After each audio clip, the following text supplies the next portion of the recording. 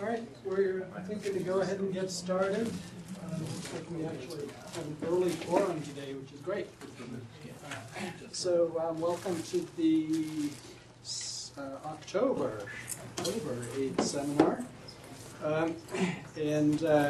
Today we have the pleasure of having Dr. Kathy Sue back to join us.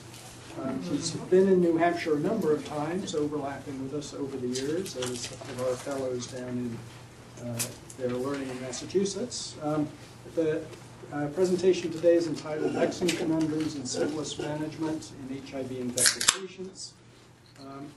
Dr. Sue currently is, and since 2007, I think, 2008, has been the medical director of the Division of STD Prevention and HIV/AIDS Surveillance at the Mass Department of Public Health, also an associate professor of pediatrics, trained in pediatric infectious disease at BU School of Medicine. The speaker has nothing to disclose pertinent to today's presentation. And for people who are claiming credit for attendance, you have to be here for at least 80% of the program to receive credit. Finally, the planning committee member, Brian Marsh, me, has been a consultant for Gilead Biosciences, but the planning committee member has had his conflict resolved by altering his control over the content of the products or services of commercial interest, i.e. I have no control. I think that's all I have to announce. Continuing ed number, thank you. It looks like 2IEY. Yes. So you want to register or do it on your cell phone? That would be great. Have you gone there yet? So it's I think I've gotten it for technology. Yeah. We have to. All of our CME now is all sort of electronically registered. Okay, so I think that's all I have to announce. So thank you again for coming up here, and we look forward to the talk. Thanks so much for the invitation. It's good to see some of you in the room again, and for others of you in the room, you're probably wondering why a pediatrician is standing in front of an internal medicine HIV group. It's a logical question to have. I'll just mention that I actually did a secondary STD prevention fellowship. It was more oriented on public health, and that was when my career took a left turn into the dark side of STDs and infectious diseases, and the rest is sort of history. During that time, when I was garnering my MPH and focusing more on the population strategies we might use to try to prevent cases rather than treating them individually, you know, it occurred to me that it would be really awful if I didn't become also a clinical expert in this arena, and so I did a lot of extra time in the emergency rooms and the adolescent center at my institution, which is actually where I clinically do my practice. So on Wednesday afternoons, I still see kids in the adolescent center, and we have been seeing a few breakthrough cases in the under 21 age group, even for syphilis, and sometimes syphilis HIV co-management. So without further ado, let's dive into some of what I call the vexing conundrums in the management of syphilis in HIV-infected patients. As Brian mentioned, I don't have any disclosures. I am a loyal state servant. However, we will be discussing some off-label uses, both of non-penicillin antibiotics. Penicillin, it turns out, is the only FDA-approved drug, I believe, for the treatment of syphilis. So anytime we talk about something other than penicillin, we will be going off FDA. The second thing that I will mention at the very end, even though today's talk is focused on syphilis, it would be hard to miss the fact that in your patient cohorts, you're seeing many co-infected individuals. So we're going to just touch upon some of the strategies related to STI screening, and I hope to ruin your image of ice cream forever and anon. We'll see why in a little bit. All right, so let's start with discussing just a few shifts in syphilis HIV epidemiology. I will not torture you excessively with the epidemiologic changes because I feel pretty certain. If I ask for a show of hands, are you seeing more cases of syphilis in 2016 than you were in 2010, 2011? The answer is yes. It's just obvious in every data set we've looked at. And this was true probably starting actually from the about early 2000s. The signal started happening, to be honest. particularly in men who have sex with men. That epidemic continues to go on and actually gain even further converts, I guess, to having repeat infections with syphilis. That's the new problem from more in 2016. We're going to review some elements of the clinical presentation of syphilis in HIV in particular. We're going to talk through some testing paradigms, and here we're just going to walk through one that's most relevant for you here at this medical center. You guys can tell me if you use different initial screening assays, and we'll touch upon those assays. And under that, you know, I am mentioning the reverse, what's called the reverse algorithm screening, when you don't start with the RPR first. I am going to touch upon another testing paradigm, or vexing conundrum, really, about when to LP, and I'll review a little bit about when to LP. And that's that classic question we often get as ID consultants.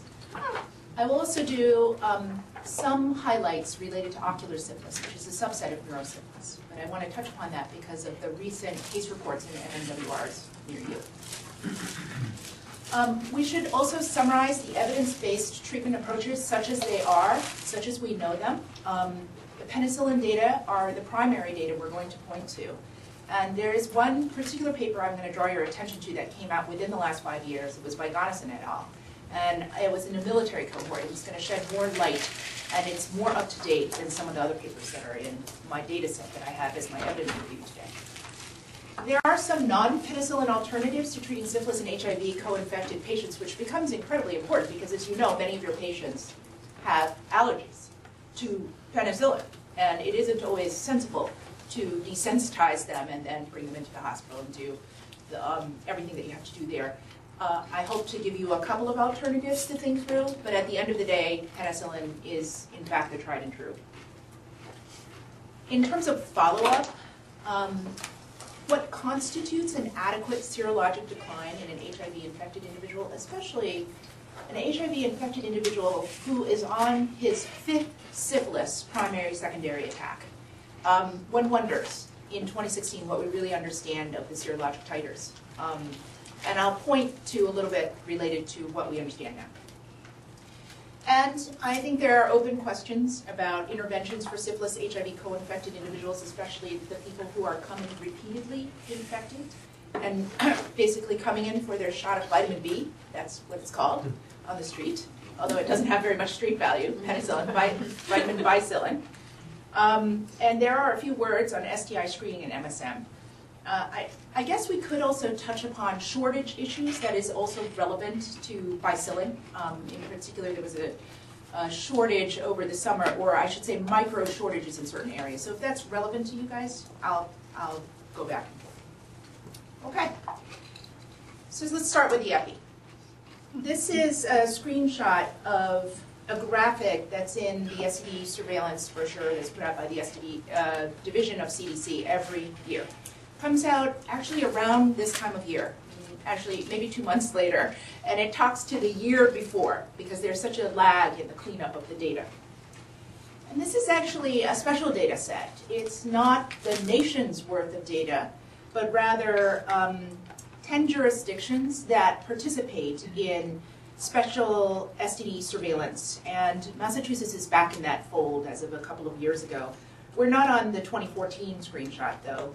So I don't have any more local data to New Hampshire than New York City, which is arguably a very different kettle of fish. However, I think the take-home point here is that when MSM go to STD clinics for their clinical care, pretty much in every cohort and in state jurisdictional data, New Hampshire is no different, Massachusetts is no different, approximately 40 to 50% of individuals diagnosed with primary, secondary, and early latent, i.e. transmissible infectious syphilis, are actually HIV co-infected. This we know through fairly accurate interviewing techniques. We still struggle as public health departments to interview every single case of infectious syphilis. 90-day incubation, we feel like if we could but trace all those contacts, we have 90 days to do some good. Treat the contacts, maybe we'll stem the epidemic. Hasn't been shown to be true in the last decade. Nonetheless, we keep trying. Okay. There is an anomaly on the slide. Most of you can see that LA is a little different. Yeah, Well, that's only because next door to the STD clinic, Ryan has told me, the EPI in LA, Ryan has told me there is their HIV clinic. And the HIV clinic actually takes care of the HIV and syphilis co-infected patients, which are mostly theirs. That's the only reason it's that. In a population data set, you should think, oh gee, a little under half of my primary, secondary, and early latent syphilis cases are going to be HIV co-infected. Another point about the EPI is that we actually do know some data about population health here. So this is a number probably many of you have not seen, yet the patients have repeatedly asked you, or in some sense, it's along the lines of, Doc, if I have sex tomorrow with somebody who has gonorrhea, what are my odds of contracting gonorrhea, right? And it's, you go through your song and dance about how it's really difficult to explain, and everybody has a different risk interpretation, and so on and so forth. At the end of the day, there are some really interesting numbers for the numbers of new HIV diagnoses being made in a denominator of just MSM. So I suppose you could think about this as a marker of the sexual network of MSM, and what we know of how large that population is, and how healthy that population is, a marker of sexual health. And it depends on if you're a glass half full or a glass half empty person, to be honest. But I sometimes look at these numbers and I think, wow, the new HIV diagnosis rate, when Dave Purcell and his colleagues at CDC examined this, and they finally published it in 2012, but it was based on 2008 numerator data, case numerator data flooding CDC for HIV, okay, or for syphilis. So they used the 2008 numerator. The question on everybody's mind is, how do we derive an MSM population denominator? And they didn't do anything really fancy. You know what they did? They basically took the behavioral surveys that tell us in every data set. You ask a bunch of men, have they had sex with same-sex individuals, other men, in the last 3 to 6 months? And in adult populations, actually, if they're having sex, I should subset that further, it is about 3 to 4% of men. So if you go back to just your internal medicine colleagues, and you were thinking about internal medicine grand rounds, and you were thinking about people who should be picked up for extra special screening tactics, ask 100 men, 4 of them should be gay men, and then you have to subset them as to their risk. Not every gay man takes risks to the same degree as the ones who repeatedly have sexual reinfections, STI reinfections, like the syphilitics that we're going to be talking about today. Okay? So when Dave Purcell did this, he arrived at a really interesting number. The HIV diagnosis rate was still less than 1% per 100,000 MSM. I'm not talking about population prevalence, I'm just talking about new infections. That was the diagnosis rate. That's I sometimes think rather optimistically about it. Actually, there are a ton of gay men who are quite healthy. Syphilis, same way, 154 per 100,000 MSM. The very glass half practically completely empty and very depressing numbers are that for men who have sex with men, their rates are on the order of 50 to 100 times more than the rates in other men, if you look at HIV and syphilis new diagnoses, or similarly about 50 to 100 times that of women, if you compare to women. And it speaks again, likely, to population health, sexual networks, and core transmitters and core dynamics. In, say, Boston, there's a core group of individuals who may be on the party circuit, et cetera, et cetera, et cetera. Or there may be people, right, we know from New Hampshire who travel down to Boston at times to have fun. And it could be the other way, too. I think the biggest push now that we understand really influencing the sexual partnership rate, of course, is the apps that our patients are using to find partners. Things like Tinder and Grindr, and it's very instructive to download Grindr to your phone to understand how gay men identify other partners. It's, you don't go to the bar anymore with a certain color on a certain wrist or on a wristband or something subtle like that. No, you find your tribe. And you find your tribe, and if you like barebacking, you can find the person to bareback with. And not only that, Grindr will tell you, the free Grindr app will tell you the next 100 people who are in your tribe. And they don't limit by radius, I was under the impression that it was like only in the first 100 miles. No, it's the next 100 people that they give you on the free version of the app. So you can make hookups pretty easily now in even smaller sexual networks where arguably in past times it was much more difficult to find a partner that you would like to be with. Okay, few last epi shots. We know that in general, and I'm sorry I'm going to use Massachusetts data for this round, although when I come back in about a month, I have to improve these slides with Lindsay Pierce for the New Hampshire Public Health Conference. We'll be looking at the New Hampshire numbers. They're not that different. Your numbers of new diagnoses and deaths is speaking to one of the successes, right, in HIV care. Those numbers of new diagnoses and deaths are going down, leading to larger numbers of people who are living healthy lives, we hope, except for when they get STIs like syphilis. Okay? And in Massachusetts, we've definitely seen changes in case rates, and we could spend a lot of time arguing or discussing or thinking about why is it that syphilis has gone up but HIV has gone down. What are the drivers for both behaviors, the apps? What's changed in this decade versus previous decades? And it's not as simple as just the apps that I mentioned, for example. You could think much more deeply about the drivers for these sorts of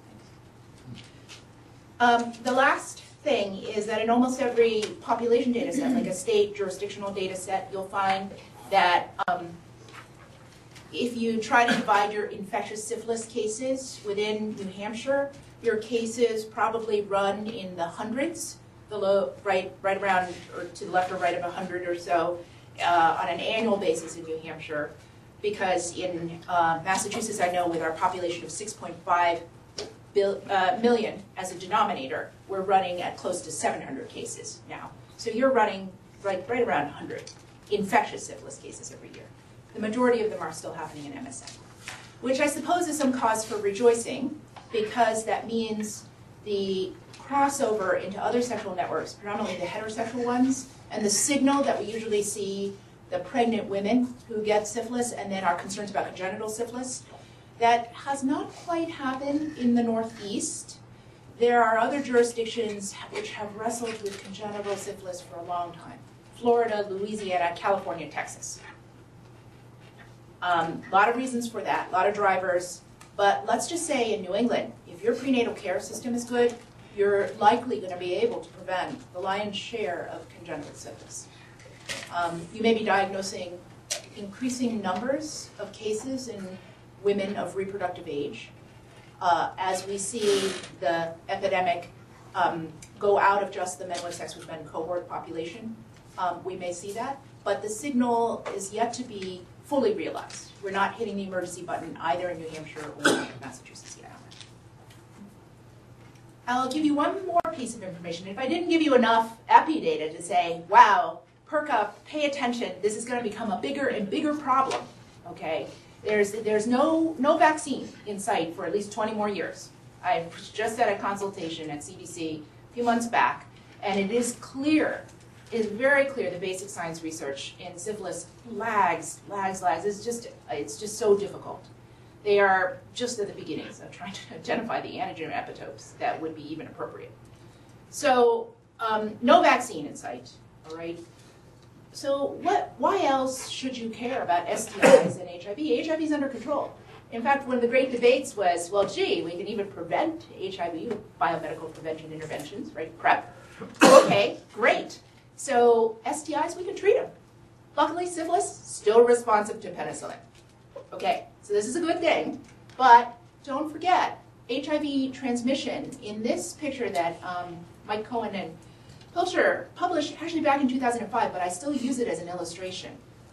Remember, we always think of acute HIV as highly transmissible, right, that stage. If the person is feeling good enough to have sex, they have a ton of virus, they're shedding virus, they'll transmit more effectively, more efficiently. But we have treatment as prevention now, right? And many of your patients, most of your patients, in the treatment cascade are actually viral load suppressed in the serum. But the problem is, with every STI episode, we are pretty sure they shed and break through again. Syphilis might be a little different than GC or chlamydia. You could argue me into different levels of shedding of HIV, but it is in a hidden compartment that isn't completely treated. It will pop out. If you have a co-urethritis, And these were best shown in African data. I think it's Malawi subset, and this is much older data now. But if you have your arthritis at the same time that you have your HIV, you're going to shed that much more HIV, and you're going to be transmissible again. So if you want to think of it through your HIV lens, yes, it is very important to control STIs with HIV as well. Is that profile true even under conditions where a patient is taking PrEP? Yep. Oh, PrEP. Oh, well, that PrEP, you mean, oh, right. So on the other end, they're blocking. They don't have HIV yet. Well, or let's just take any antiretrovirals. Yes, that I'm sure. profile is in the treatment group? Yeah. Well, they would be treated. They wouldn't be shedding virus, so there's not really that equivalent. But I'd have to think about whether or not they'd be more susceptible to acquisition. And my guess is absolutely yes. You get a syphilitic chancre. I mean, how could you not, right? At that site, which can be quite painless in the rectum if you have unprotected anal intercourse. I actually have data to show you later that if you have an event like rectal chlamydia or GC, you break through, or you have the chancre, you, in that 5-year time event horizon, your risk for acquisition of HIV is much higher. So the question is, if you have it and you're on Truvada, how likely are you to acquire? And I think the data are not perfect. I think if you're really great at taking Truvada, you're actually still going to be pretty protected. Really great. But like that adherence is key concept is going to be crucial. Not everybody's perfect either. All right, but anyway, for your HIV co-infected patient, definitely the blood or serum viral load is not the same as semen viral load. I probably should have phrased it that way. I'll change that. Okay, so let's review a little bit about syphilis through the HIV lens in your HIV co-infected patients. So this is what we used to think of, right? You think of this nice progression. Primary, chancre, spirochetes, replicating at just the mucosal level. Then secondary, the spirochetes disseminate through the bloodstream primarily. You get dissemination through the vasculature, but then not only through the vasculature, you affect the vasculature. A few of you have probably even seen maybe an aortitis case now in a 30-some-odd-year person. A couple of those were presented at ID Week last year, and we're seeing more 30-some-olds with aortitis, something that has really, we had not seen in several decades. So anyway, that's more tertiary, but nonetheless it's disseminating through the vasculature, and I just remind you about the aortitis, the aorta being the largest element of the vasculature at times. There are secondary lesions, though, that we all are trained to look out for. The skin rash, which can be very pleomorphic.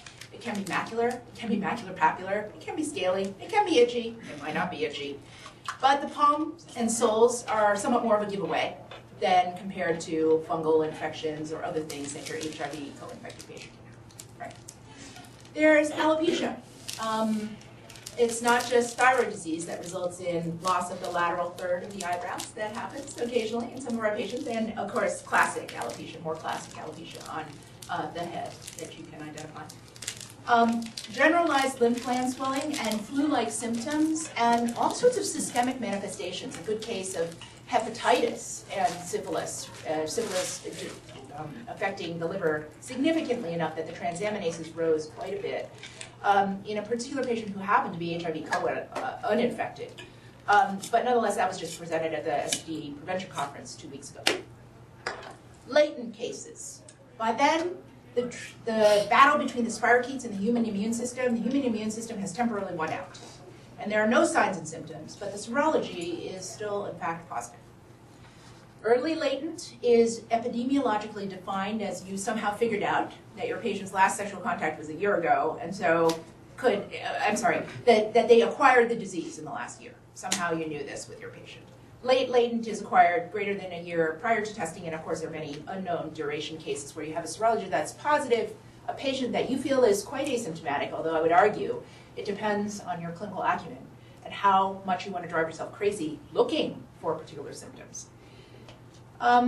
But the thing to avoid at all costs is you want to get the treatment in so that you never get the heart and blood vessel, eye, and brain involvement that can occur sometimes in secondary phase, but definitely in tertiary, when the things become calcific and it's a little too late, and it's not clear to us that treatment at that stage reverses symptomatology.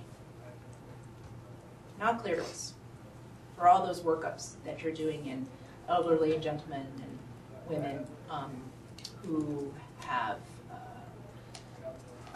dementia. It's not clear that treatment with penicillin at that stage will reverse. You guys could probably speak to that better than I could.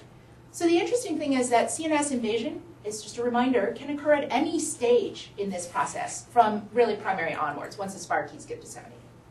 And what was always known to be true in this bacterial infection, superinfection on top of HIV, if you did not control your HIV well, you had many odd manifestations, more severe manifestations, multiple deep ulcers, simultaneous primary and secondary flip backs. So somebody will get the whole body rash, but in some places they'll develop chancres in those rash sites. Louis maligna, neurologic involvement, again, occurring at any stage, and it was mostly described really in the 80s literature and some of the 90s literature in HIV-infected persons with advanced immunosuppression. We don't tend to see those presentations anymore as uncontrolled. So these are just some screenshots, a reminder of how it can look. The classic one on the penis, but I'll point out their non-classic manifestations. Are these really, I mean, would you have picked them out as ulcers per se? There's somewhat healing. And there are actually multiple ones on this gentleman. So there are probably multiple sites of inoculation, that's possible, but there can be multiple. The lip, so it doesn't just have to be on the pink parts. Any breakthrough where the chancre can occur, that can happen. The tongue, and the posterior oropharynx. Posterior oropharynx is a great place to look for this, where one might just let your mind go free with the act of oral sex and what rubs on what, and then you can kind of think about like where you need to examine more closely. So those are just some of the shots, and certainly rectal lesions have been described as well. Just a few screenshots of secondary syphilis. The rash can look like very pleomorphic.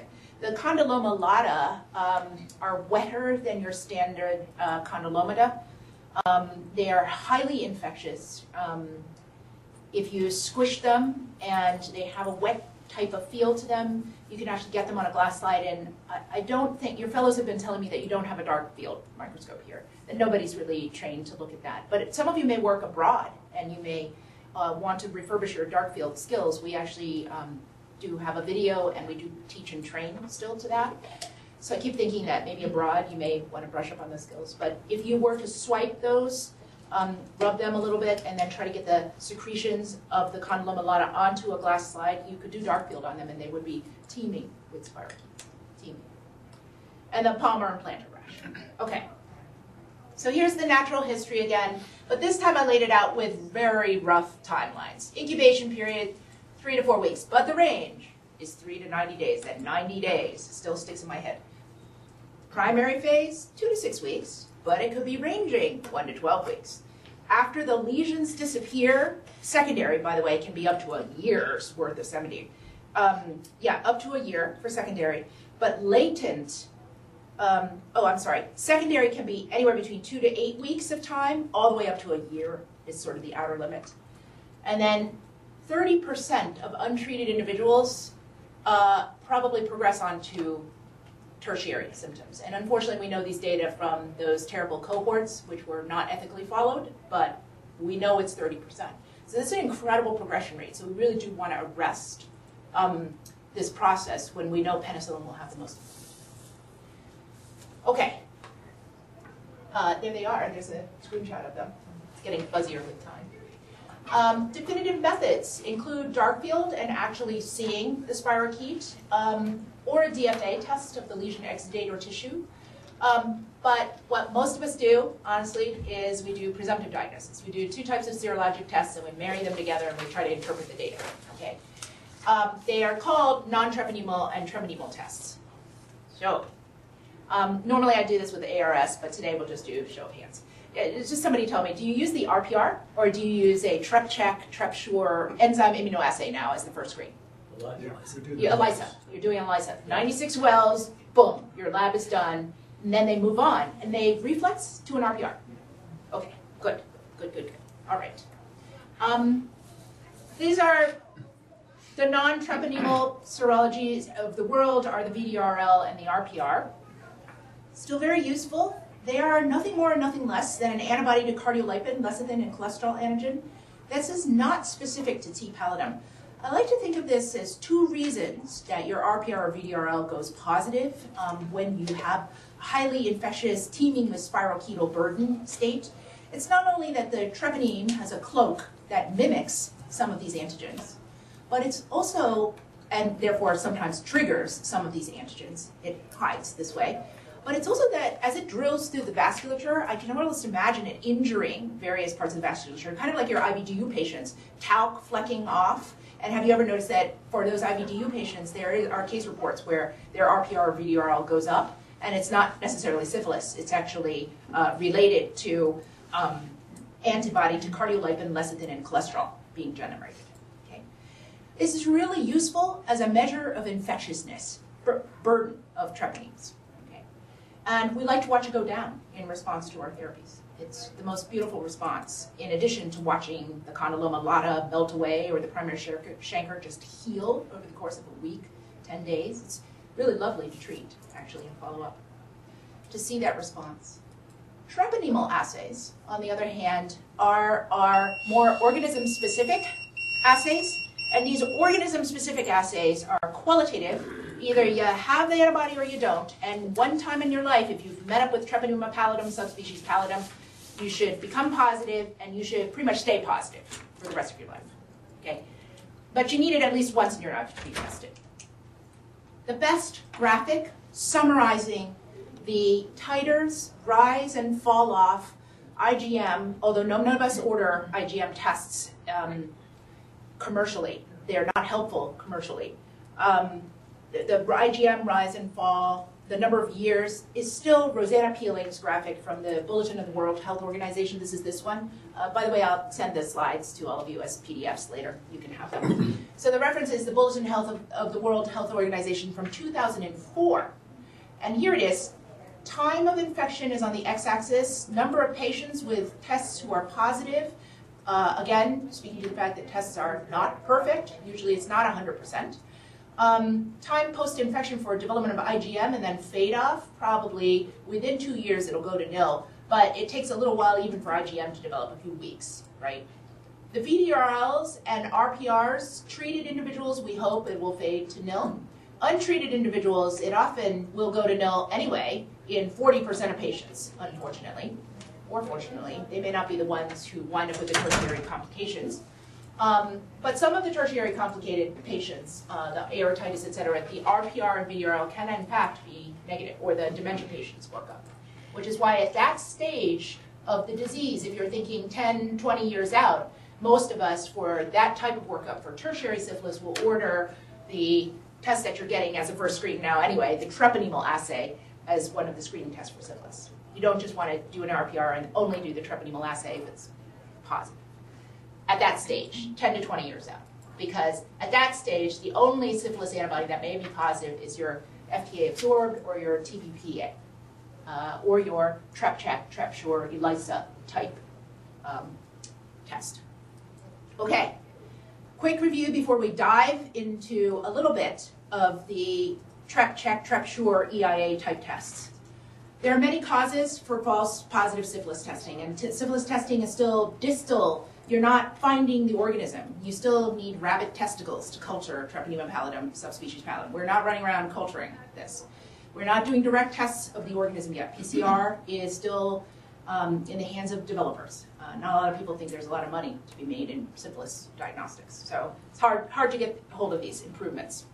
So false positive syphilis testing, non-treponemal tests, a bunch of things can cause a reaction to cardiolipin, lecithin, and cholesterol. Really, think of it that way, right? Viral infections can do it, lymphoma, TB, malaria, actually, endocarditis, connective tissue disease, pregnancy itself, low titers sometimes, and abuse of injection drugs, particularly with talc when it was used to cut some of the heroin in older literature.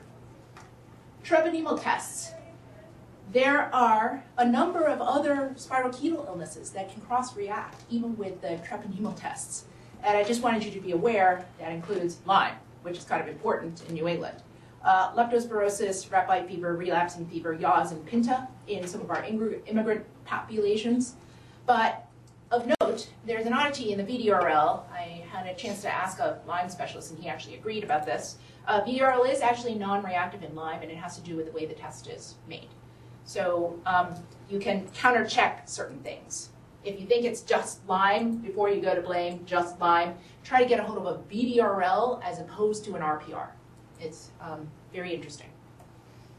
Okay, new dawn in syphilis testing. All these newfangled assays. Not all of these that Arlene Sainer reviewed in her 2010 article, okay, not all of these are available in the US market. You're probably using the Trinity assay here in your lab. This is just a guess. I think we're using Capdia. Capdia, yes, yes. It's made by Trinity Biotech, I believe. The traditional was you'd go from the RPR, you do that first, and then you'd flip to the treponemal test if the RPR was positive. That had the good sense of capturing your most infectious population, okay? But you know what? It's a new age, and basically, labs drove this. These assays were first developed for screening large volumes of blood in blood banks. It would make sense that on a 96-well plate, you can do a lot more, a lot quickly, and have less exposure to a tech, right? Safety reasons here. Then if you're sitting around pipetting your RPR and looking at the flocculation, the initial part isn't done that way, but when you titer it out, it is still done on a card. We don't have an automated system for doing this yet. Okay, so that's what drove it, but it was sort of like the tail wagging the dog, depending on if you're, I suppose, having a laboratorian perspective. Are there any laboratorians in the room? Versus a clinician perspective. Most clinicians just got socked with this, and they were kind of like, what? What is going on? And then they had to reinterpret.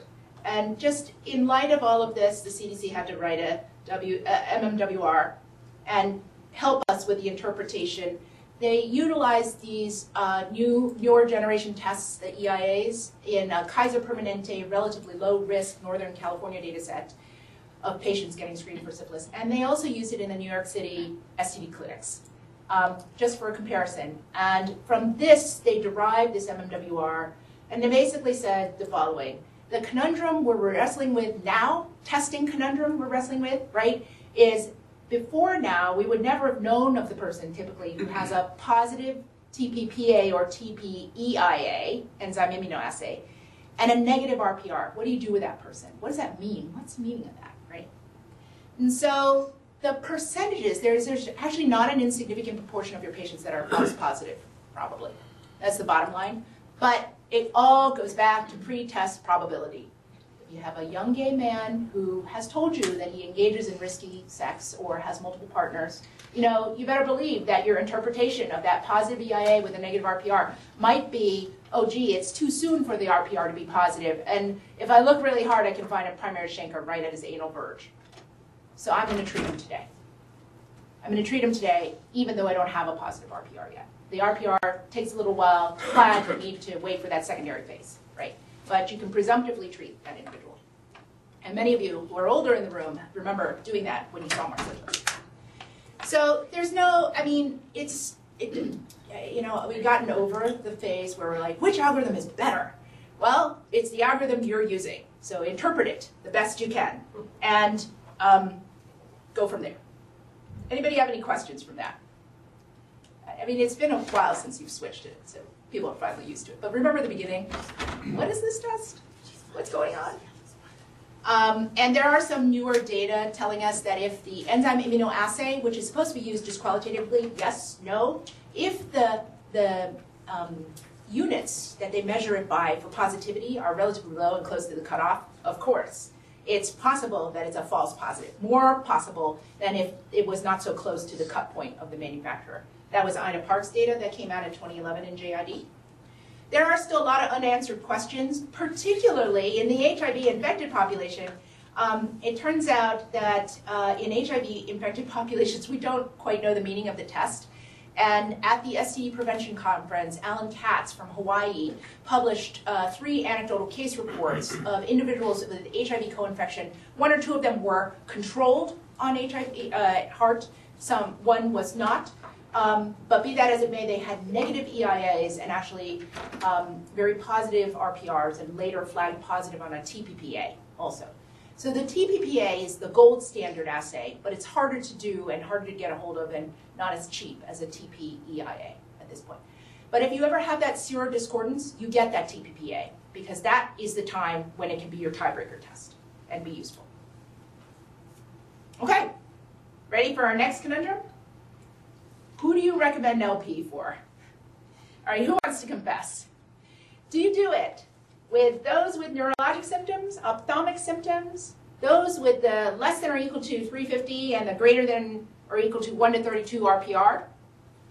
You still do that? No, I was going to vote at the end of your... Okay, yeah, we don't have to. It's not to be anonymized, but we're going to keep this in the room, this management. Okay, so who goes with symptoms? You gotta have symptoms. And then you're gonna LP.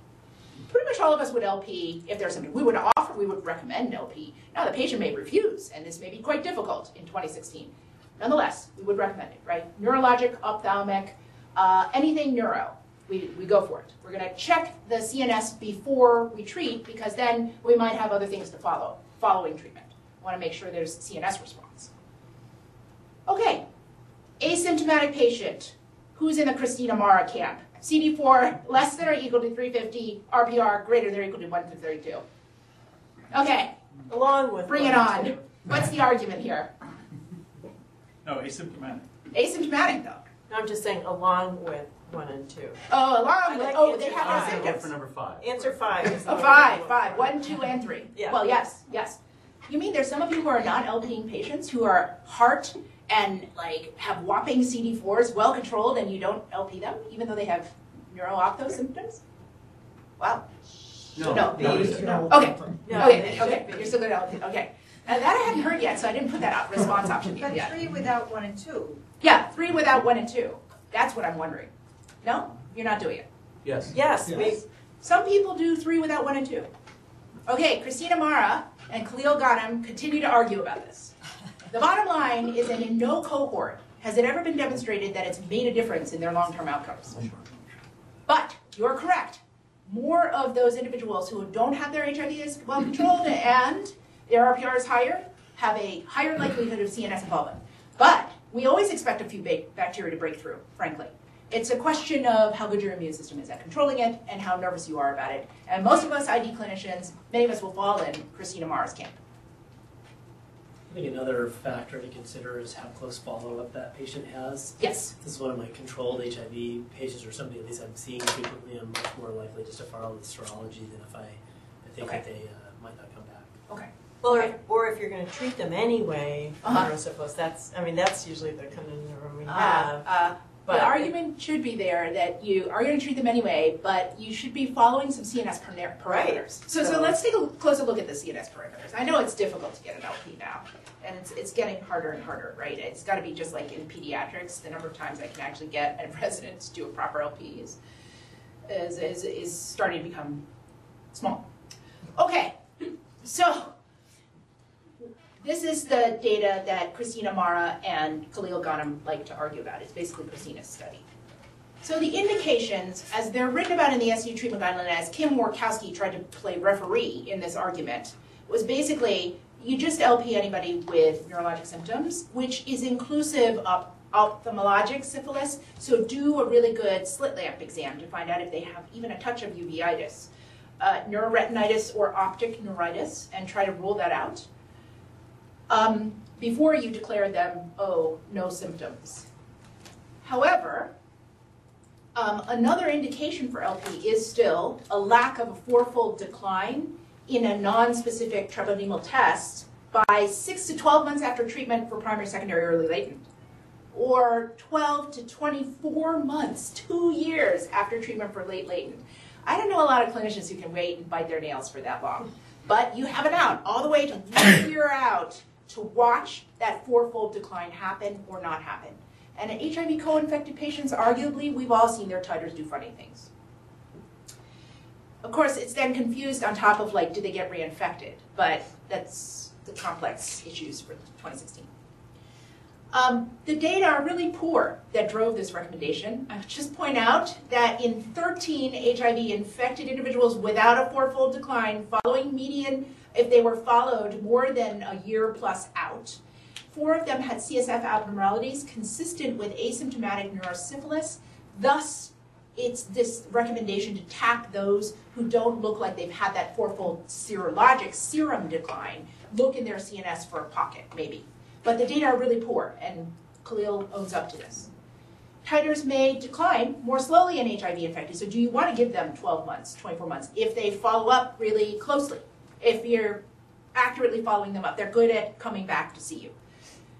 All right, and again, Christina Mara's data, JID, and also back in 2007, 2 out of 3 studies included those with neurologic symptoms who already warranted LP and those who had that less than or equal to a 350 CD4 count and the greater than 1 to 32 RPR. It did increase the likelihood of identifying CNS abnormalities on the TAP, the LP protein, white cell count, and sometimes the VDRL that was CSF VDRL positive. But nonetheless, the outcomes didn't change. The clinical outcomes didn't change, and the good follow-up, there was good follow-up about a year out for clinical outcomes. All right, 2016. Now for about 2 years running, we've had more worries about ocular. Have any of you gotten co-consulted? You're seeing it, right? Are you hearing about it a little bit more? Not sure. We're seeing more syphilis, so we're hearing more syphilis, so more ocular. That's been the read. So it was 2014, in December, January, February, that the alerts started coming out in the public health network that King County, Seattle, King County, of course, they're always on the lookout for STDs, as well as the West Coast, had more of a signal than usual of run on ocular syphilis cases. Some of those cases actually were really awful. Anecdotally, there were cases of public health department field epidemiologists going out and trying to contact trace a secondary syphilis contact. Couldn't find the person, and it turned out the person was trying to get their seeing eye dog because they had undiagnosed ocular syphilis. So I think it became very concerning. There were a handful of cases that happened all at once between December and January in Seattle King County's database, and they felt like it warranted a public health alert. Since then, every jurisdiction has gone back and faithfully looked, and we have yet to determine specifically that if you have an ocular syphilis case, should you case contact trace more closely around them because they have a strain that has ocular tropism. That's not been clear. The CDC is still hot on that trail. The one message I have for all of you is, wow, can you get the ophthalmologist to work with you, and if they tap the vitreous or they tap the humors of the eye, please get that sample to Alan Play at CDC. There's a website that's on this subject. They want the pre-penicillin treatment sample because they want to know, is there an ocular tropic strain in town? And they're still working on that. But our best guess is we haven't detected much of that. Every time we try to contact trace, we're still contact tracing really more quickly on the ocular and neurosyphilitic cases if they're in secondary phase, because we were worried that there might be an ocular or a neurotropic strain. Certainly warrants a call to the public health department to help facilitate this. And it's not hard to do. The CDC website has it. And so, of course, they've made all sorts of terrible puns to try to get this news out. Being blinded by syphilis, etc. And just a reminder that the symptoms that you can use to screen your patients, and some of them may not come forward with these symptoms, oddly enough. I guess they have way too much other things to worry about in their life. But just simple redness, even that, in the context of secondary syphilis, would prompt me to want to try to get a much better eye exam. Eye pain, floaters, flashing lights, visual acuity loss, and the worst would be blindness or actual visual loss. Are there any leading hypotheses as to the biology of possible ocular tropism? Yes. So Christina Mara in her lab actually had a few strains. Let me see if I kept some of the data. I don't remember. Here it is. T. pallidum DNA that she had in her lab. There was a certain mutation not clear to me, sorry. And it's like an N of 42 patients with one strain type, and that did seem to predominate in that, but I think it's very hard to come by these strains to do the proper studies, although it's arguably becoming easier.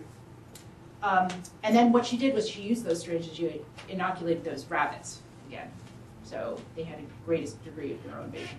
Those rabbits who are our culture media for syphilis. Okay, so the possibility exists. We're going to continue on the public health aspect to act as if it is, but we actually need more study. So here's you need a lot of freezer space to do this. Well, not a lot of freezer space, but you're trying to get it to CDC at this point. And actually, it's not Sarah Oliver anymore, it's Alan Pillay, but that's on the CDC website. So if you type in CDC, ocular syphilis, you get straight to that website. Or you can email me if you have any trouble. All right, lack of clarity, whether this represents an outbreak of more neuroocular tropic strain versus not, versus an increasing awareness of known complications of syphilis in the setting of a rising number of secondary syphilis cases. Okay, so we always knew that it was about 1 to 3% of secondary syphilis would have obvious neuroocular symptoms, like CNS meningitis, meningovasculitis, that kind of thing, and as well as ocular symptoms. So the more cases we see of secondary, the more we're going to see of the complications. Your point exactly. Okay. I'm now done with the diagnostic conundrums. We've solved it all. Not really, but okay. We're going to try to treat them. Okay. We have an MSM, well controlled on ART. He's young. He has the rash of a secondary syphilis. I'm going to give you the fact that he does not have neuroocular syphilis. Are you going to give him 1 dose, 3 doses, or something other? Who's going to go for 1 dose? I have to ask how long he's had syphilis. Okay, it's short. He acquired it recently. He's only 18. 1 dose. You're going to go with 1. 1 dose. 1 dose, people. Okay. Anybody going for 3 doses still? Just secondary syphilis. Recently acquired, a couple of months ago. Okay. Good. Is this because of the shortage that we suddenly become more parsimonious? Because when you survey, no, this was what the guidelines say. That is true. That's true. But do all clinicians follow the guidelines? All of us do. Oh yes. But in full disclosure, I mean, let's think about ID clinicians. We're amongst the most careful people, most conservative, and many of our colleagues have been known to treat for longer, for 3 doses. Okay. We stick with the guidelines, it should be 1 dose. We're also trying to save benzathine penicillin for the many now that are acquiring this. I just want to mention here that there is a new app in town, so you can actually download an app with the STD treatment guidelines. I use it for the herpes regimens, the drug treatment regimens that I never have memorized. So there are many reasons to download the app, let alone the fact that should, heaven forfend, multi-drug resistant gonorrhea come to our shores and become more of a problem, they're going to push alert you, right? Just like many apps ask you to update them when the maker app wants you to update. This is much better than your static STD treatment guidelines laminated sheet that we make as a training center. Granted, we still make them, people love them. But the one from 2007 is not going to really help in 2016 because the gonococcal treatment guidelines have changed significantly. So try to download the app. The way you should do it in the App Store, let me just tell you, search STD treatment. Don't search CDC STD treatment. Don't ask me why, it just comes up. And it's the free one. And actually the version 2.0 is actually quite good. Most of my fellows and residents love it. Of course, they're more tech-enabled than many of us. But nonetheless, people say it's really good, and I have occasion to use it many times for the herpes drug treatment regimens. Here is just a reminder that we use penicillin, a lot of penicillin to treat all forms of syphilis. And what matters is if you want to do the mop-up with treponemes that we think are not replicating as quickly. That's the purpose of the second, third doses of benzathine penicillin. There might be a few, and syphilis experts like Ned Hook still say, you should consider this. And I definitely listen to Ned Hook when he speaks on this topic. He has far greater experience than I do. For example, you treat your neuroocular syphilis patient, do you do a chaser of an additional 1 week of benzathine penicillin? Many of us will go do that for the mop-up, of the possibility that the replicating treponemes have slowed their process. Again, theoretical. Right, I don't have too much more to say in terms of the teaching point of this slide, which is penicillin, penicillin, penicillin.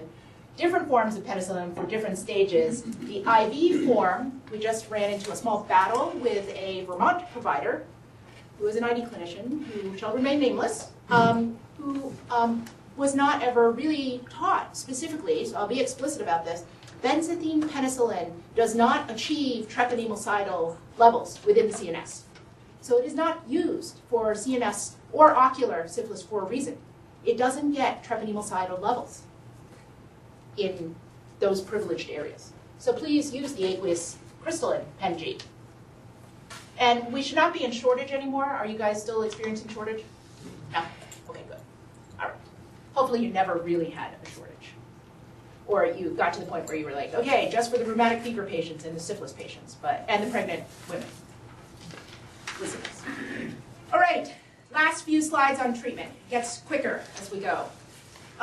These are the data on penicillin usage in HIV co-infected individuals. So I was really honing in on what literature is there specifically in HIV-infected individuals, and it turns out to review that literature is really easy. Because first of all, Leah Blank wrote a very nice review of it with Khalil Ghanem, who was her mentor at the time.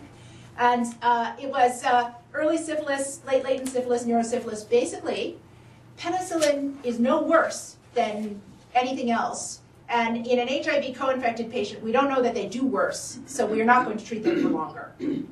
It's a bacterial infection in HIV. Bacterial infections don't tend to be treated for longer in HIV. All right, so the paper that I really want you to see is the Ghanesson paper, 2015, Syphilis and HIV. They examined the efficacy of that single dose in a US military HIV natural history study cohort. Most of these patients were heart well controlled. CD4 mean 494. We do not know why some of the military clinicians chose. They did not do the level of chart review that would be necessary to determine why. It was not a prospective, randomized process.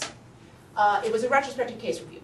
So for all its failings, let me tell you the bottom line is basically that older age was associated with delayed response to treatment, and higher pretreatment titers and a higher CD4 count was associated with a faster response to treatment on serology.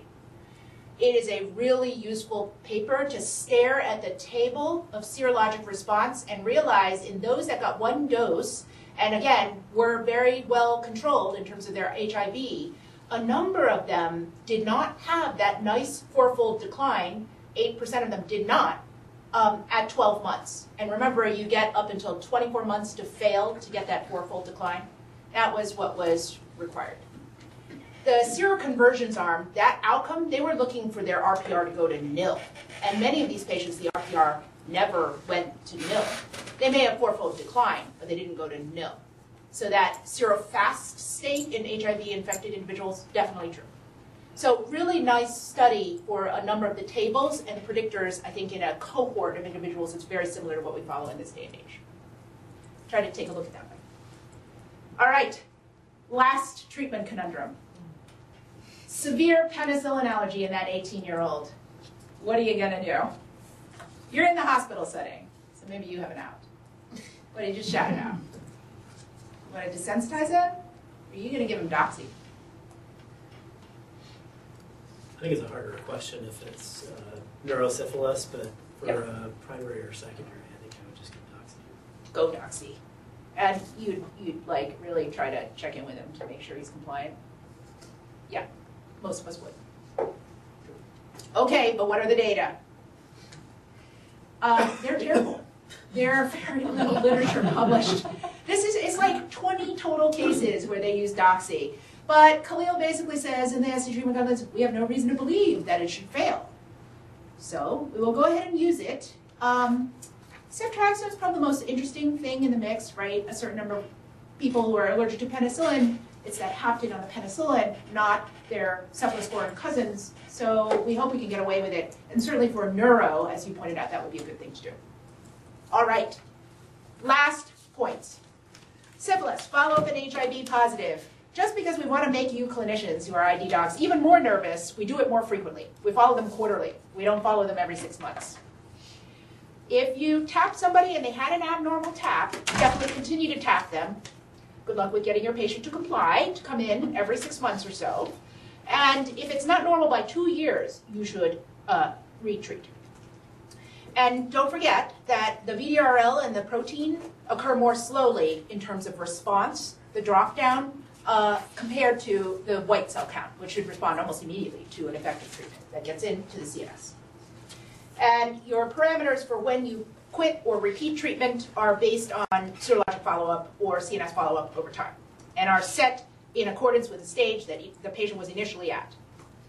Follow-up in HIV negative, all patients should be tested for HIV co-infection. Just remember, the LP should be repeated if you had an abnormality, and you should consider PrEP for HIV. Partner management, don't forget your public health colleagues. And my final words of wisdom, main recommendation is follow them closely. And aggressive follow-up in syphilis HIV co-infection to catch any possibility of treatment failure or the odd, they are more likely to have the odder presentations, even when well controlled on heart, arguably compared to their HIV negative counterparts who have straightforward syphilis. The key references I've summed up in the very last, second to last slide. And here's my ruining your ice cream. Remember, in somebody who has syphilis, they could have co-infection with other STIs. So your screening technique should be every bodily orifice that could come in contact with infectious bodily fluids. So I don't care how you ask the sexual history or how you want to offer it to the patient. Many times now I bypass the do you do and go straight to the would you like screening for syphilis, gonorrhea, and chlamydia. It's recommended in young gay men in your age group if you're sexually active at the rectal, pharyngeal, and you can pee in a cup for me too. Would you like it? Great. That's great. Every 3 months, right? We're getting this more routinized. Maybe not so much a drill down in the sexual history. That still makes some of us blush when we take it. Maybe not all of us. And the maraschino cherry on top is the Q3 month high-risk gay men check-in for HIV, syphilis, and Hep C. If they're Hep C, if they're HIV positive, and no HIV again, repeatedly, if they're already HIV positive. So that's the blood work, the maraschino cherry on top. All right, so triple dip, that swab, except it's not a swab for the urine anymore, or the erythrocyte. Pee in a cup, that is the best sample, first catch urine. It doesn't have to be morning catch, just first catch, not a clean catch. Got it? Ruined ice cream? I mean, there's that gelato place downtown. They have an outpost right by where I live, Murano Gelato, down in Newton. So why is this also important? Well, you can catch a lot of people who are going to be very high risk for HIV acquisition in the near time event horizon, 4 years to HIV seroconversion if you have rectal chlamydia or gonorrhea, marker for unprotected anal intercourse, right? And hopefully you agree with me that we've managed to go through quite a few things. Epi, clinical presentation, testing paradigms, treatment-based, evidence-based for treatment approaches, follow-up, few words on STI screening and MSM. Oh, you know what? I skipped one slide. Let me see what this is going to show. Okay. And I think that's basically it. How about more questions? It was good back and forth. I don't know if there are ones. Very good. Okay. We'll end there. Okay. Stick around for questions. I'm not in a rush to get back down south. Or shall we, those of you who need to go to clinic, please go. Any questions about